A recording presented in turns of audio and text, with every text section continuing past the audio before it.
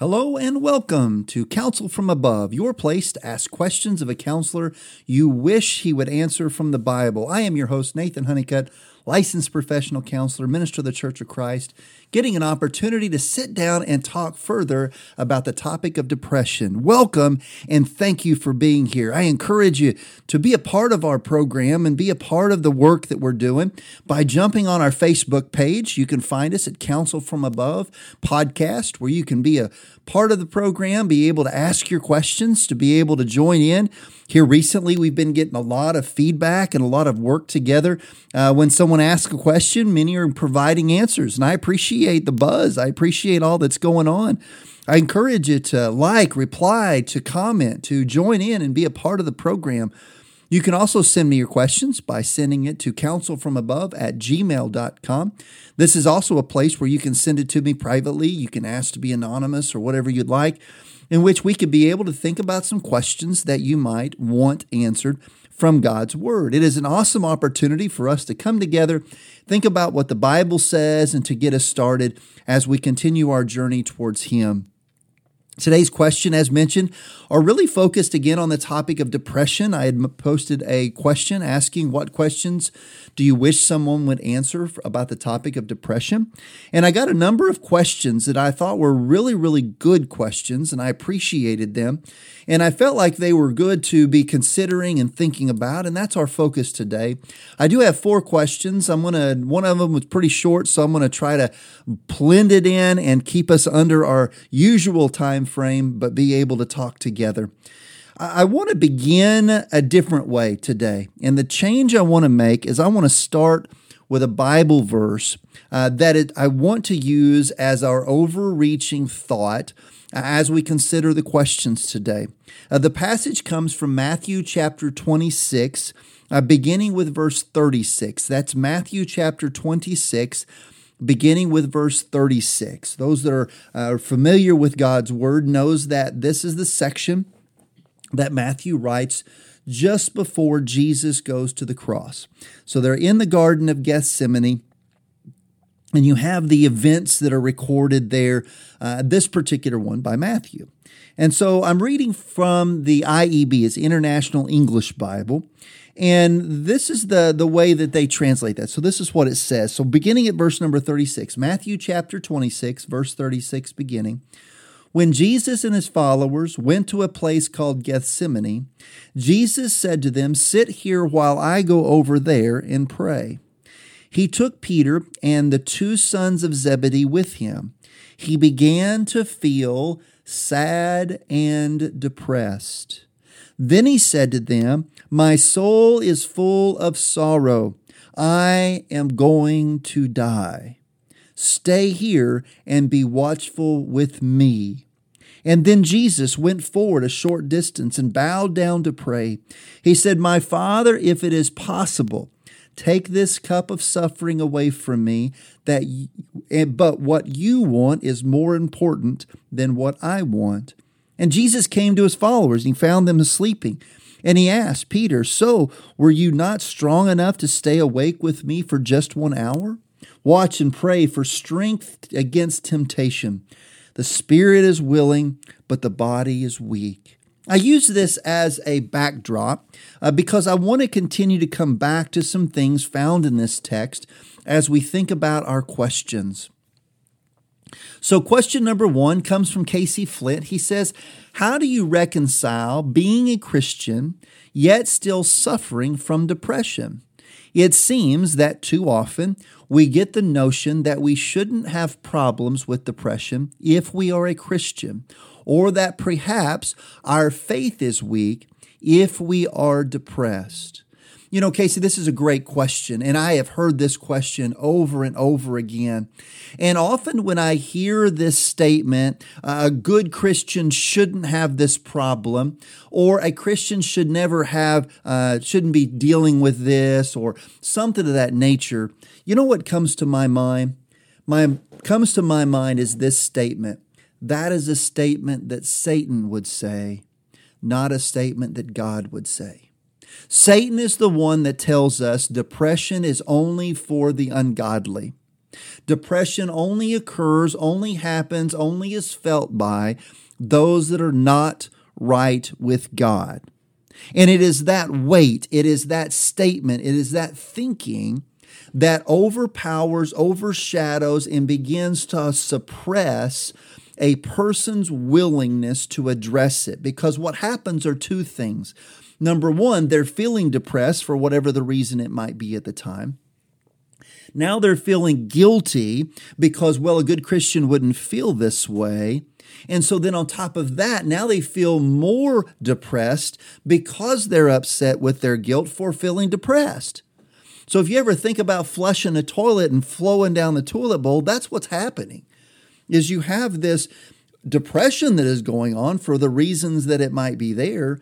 And now on top of it, Satan is piling guilt and shame and remorse and all the other things, saying, well, you're a bad person, you're a bad Christian, and on the list goes. Well, go back to our text. In that particular text, if you go back to what we read, what did we hear Jesus Christ, the Son of the living God, felt? Verse 37, he took Peter and the two sons of Zebedee with him. He began to feel sad and depressed. If feeling depression is a sin, Jesus is not sinless. If feeling depression is a sin, a violation of God's law, Jesus Christ cannot be our Messiah. Let that roll around a moment. We know Jesus lived a sinless life. He was perfect, the perfect sacrifice of all for mankind, once for all. We know this is a fact. Yet, Jesus felt sad and depressed. Go back to the question Casey asks.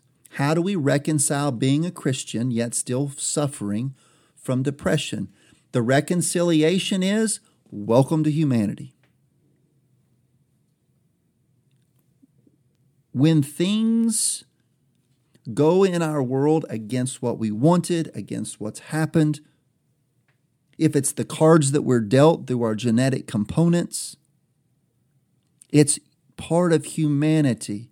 Depression, feeling depressed, is an emotion that in and of itself is not wrong.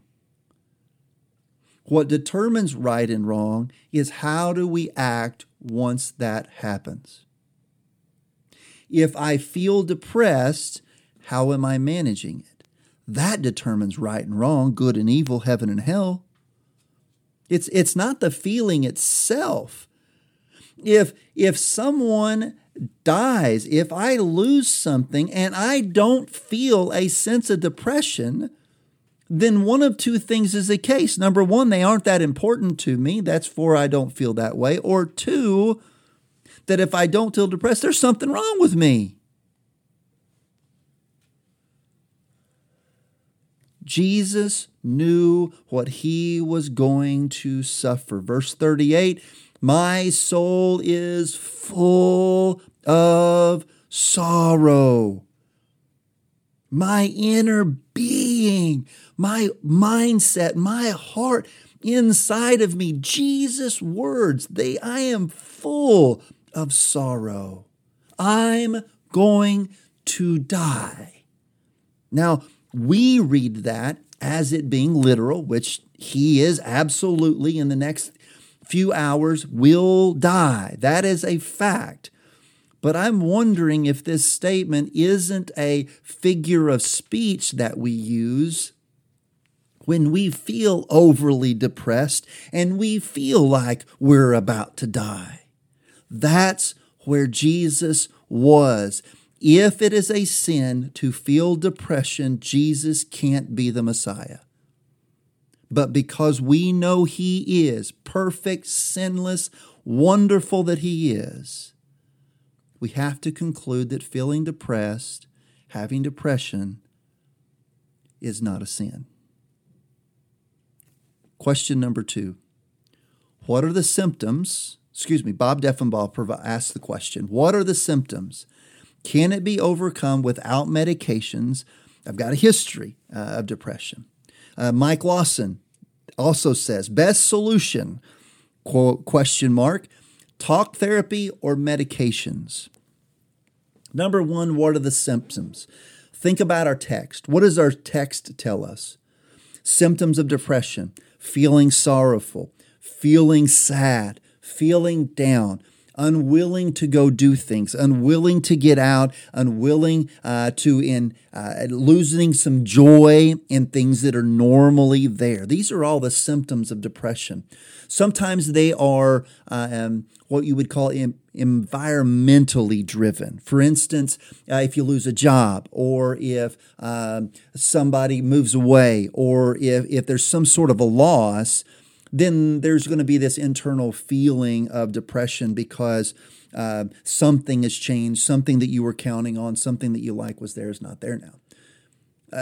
Sometimes depression is a chemical imbalance. It's actually because of the genetics that you have within you. Your brain isn't communicating like it's supposed to, and therefore brings about these particular things. So when you think about the symptoms of depression, it's really focused upon this downcast, this I don't want to do things, I want to separate, I want to segregate, I want to pull away, I want to create this division.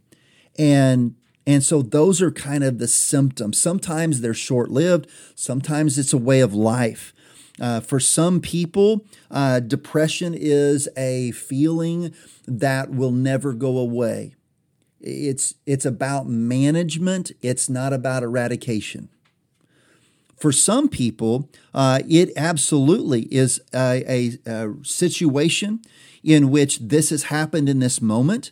And because it's happened in this moment and these are the things that are going on, that it can be momentary. And so really it kind of depends which one it is, where it's coming from, as to the best way to manage it. Can it be overcome without medications? The answer is yes, sort of, probably. How's that for an answer? Think about this is my view of medications, and I'm going to leave it in this. This is my opinion. This is my thinking. Someone else can have a different opinion. That's fine. This is my opinion about medications. Medications for depression has a place if you recognize its purpose. Medications can minimize or lessen the impact that is currently going on within our brain to give us skills, knowledge, a rest, a break, so that we can then tackle it and may not need to be continued. For some people, because of the change that was with them, the chemical imbalance that is going on, the only way to get balanced again is by having the medication. For some people that truly have, Bob mentioned having some history from the family. If it's a genetic component, one of the ways to help give the skills, tools, is to let the chemicals get reset. And we do that through medications. And so it is without a doubt possible to utilize medications to be able to address situations, to address the things that are going on, whether it be even for a period of time or throughout time. If I think about someone who's feeling depressed because of an environmental situation and they're needing to learn skills, gain strength, be able to work through it, then a period of time with a antidepressant is certainly something that can help them gain the skills. When we think about someone who is working with a chemical imbalance, then at that point you are looking at maybe a antidepressant that's going to probably a daily thing for maybe even the rest of your life, just simply because it helps the brain to communicate, no matter what skills are in place. Some people, even with the chemical imbalance, gain the skills, learn that it's there, and are able to overcome it without medications. But for some, that's a tall task. That's a tall order. So when we think about talk therapy versus medications, talk therapy is all about processing, gaining skills and knowledge, and being able to adjust to the things that are there. So sometimes medication is used to put the skills in place so that then the medication can be removed, the skills can be used, and is able to move forward. So really what we're finding in the mental health field is your best combination in managing depression is a use of talk therapy along with a regimen of medications and then reevaluation. Whether that means continuing the therapy and reducing the medications, then continuing the therapy and then ultimately ending it and being able to then move forward with the new skills and knowledge. Whether that's working with the therapy to gain and understand this is what's going on in my life, and then a continuation, whatever it might be, work with your provider, work with your therapist, work with your psychiatrist to be able to do that. The other thing I would kind of indicate in this place is that many primary care physicians, PCPs, have some rudimentary knowledge of medications for depression, for mental health. But it is truly rudimentary. It is a small amount. And I appreciate them. They continue to do their best to help their patients, and I absolutely applaud them for that. But if you are struggling and thinking about medication, go to a psychiatrist. These are individuals who've dedicated their medical field in understanding medications. Now realize, going to a surgeon, you're probably going to have surgery. Going to a psychiatrist, you're probably walking out with meds. It's just the nature of the beast. So if you're wanting to think about medications for depression, go to a psychiatrist. They know what they're doing. They understand the medications, realizing and understanding that there are a ton of medications for depression, a ton of medications. And there's a trial and error process when it comes to it. You may take one, it may not work, may go to a different one, or you may do this or you may do that. It's not a one pill fix everything. So go to a psychiatrist. They know all of those things. They understand those things. They're able to then be able to help. If you're wanting to talk about it, you're wanting to process it, you're wanting to avoid medications, go to a therapist, whether that is a clinical social worker, whether that is a licensed professional counselor, whichever the discipline may be, whichever the case may be, go to them and talk to them. You can also go to great people, our psychologists. They can put you through a battery of tests and be able to really kind of hone down on what is the issue that's going on. And so these are the best places to be able to find those answers, to find that ability, to see whether it's environmental, whether it is truly a chemical imbalance, and then ultimately gaining the skills and the knowledge to be able to move forward.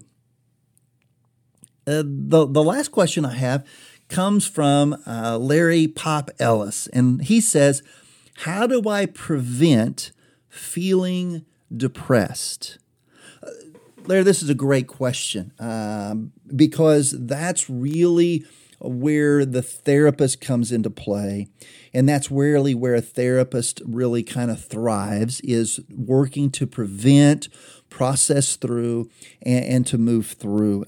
You may check one of my previous podcasts where we talked about Elijah.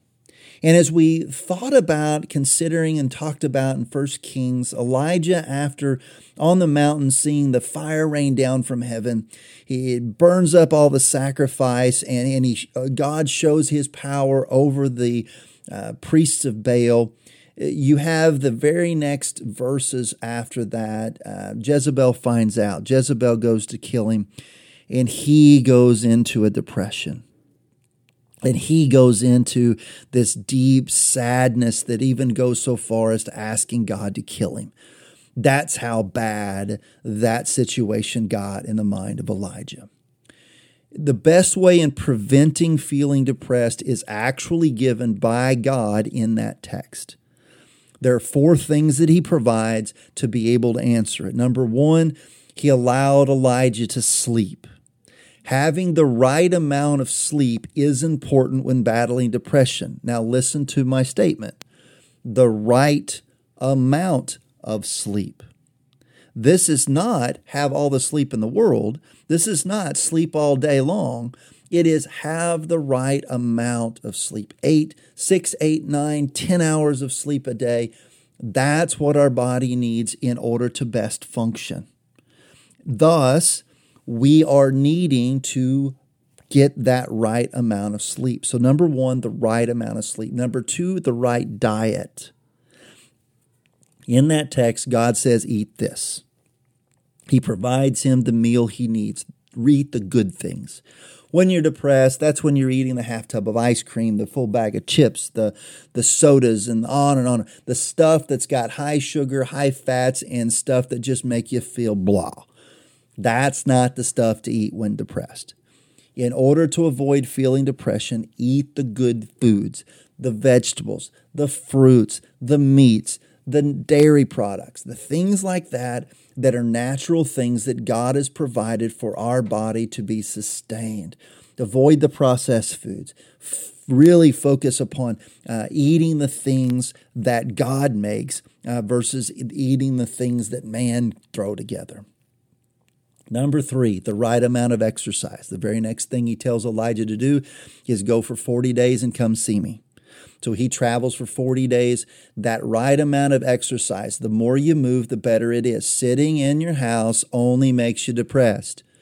Sitting in your house doing nothing makes you depressed. Therefore, you sit around your house and do nothing, which makes you feel depressed. Get out of the house. Move, move, move, move, move. Even though you don't want to, even though you don't like it, even though it's not the greatest thing in the world, get moving. There are things that you enjoyed prior to being depressed. You may not feel all joy in doing those now, but the reality is those are the things that you need to be doing. The things that you like to go do. Even though you may not like it, even though it may not be what you want in that moment, go do it. Go out there. Go for your walks. Get the endorphins. Get the body moving. Work out, exercise. These are things that God moves Elijah to do. The fourth thing that he gives is he gives him reassurance by having the right people to talk to. You'll notice that once he makes it to the mountain and he has this conversation with God, he says, I am alone. No one else is around. I am the only one that is faithful. God says, no, you're not the only one faithful. Here's the thousands that are faithful to me. You are not the only one. The other thing he tells him to do is go find Elisha. Go find your quote-unquote therapist. Go find the person to talk to. The person that's going to encourage. The person that's going to give you the truth. The person who's going to tell you the way that it is. That's the person to talk to. Have that conversation. Have that connection. Grow together. Those are the things. It doesn't have to be a therapist. It can be your spouse. It could be your parents. It could be the preacher, an elder, on and on and on the list goes of trusted people that care, love, and want what's best for you. And they're going to be the ones that will be providing you the best information that they have. And so there's where you find the answers in being able to prevent it, because really God gave us the keys. Now, it's really interesting that when I went to school and through the studying that I've done and all the stuff that's gone on, if you go to a person of the world that has no connection to God or the Bible, that's a counselor, and you ask them what's the best tools for depression, they're going to tell you you need to get the right amount of sleep, you need to eat right, you need to exercise, and you need to talk to somebody about it. God's already done it. That's exact things that God prescribed to Elijah. That's the exact things that help us to prevent feeling depressed and getting through feeling depression.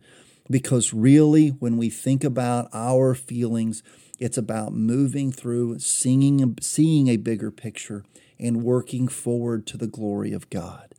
I am excited and appreciate your willingness to listen to this podcast and to continuing your support as we think about things that God has told us to help us draw closer to Him. I'm still needing questions. I encourage you to send them. Get them to me. I want to add them to the podcast. Jump on our Facebook page. Continue to like and share and comment and really push this out. We are coming up on our 1 year mark. And as we get closer to that 1 year mark, I've got more giveaways that I want to do. And I want to get us excited about continuing to learn more about God's Word. I appreciate your willingness to listen, your continued support of this program and of this podcast. Who are you telling? Who are you letting know about this program? Anything that you can do to help support this, to help be able to spread it out to those who are in need, I would greatly appreciate it. But above all, in all that we do, let us serve God to the best of our ability, giving Him our best, doing all that we can to be the people that He would want us to do by listening to His voice, His message, His things, because all of us are living our life each and every day, striving to listen to His counsel from above.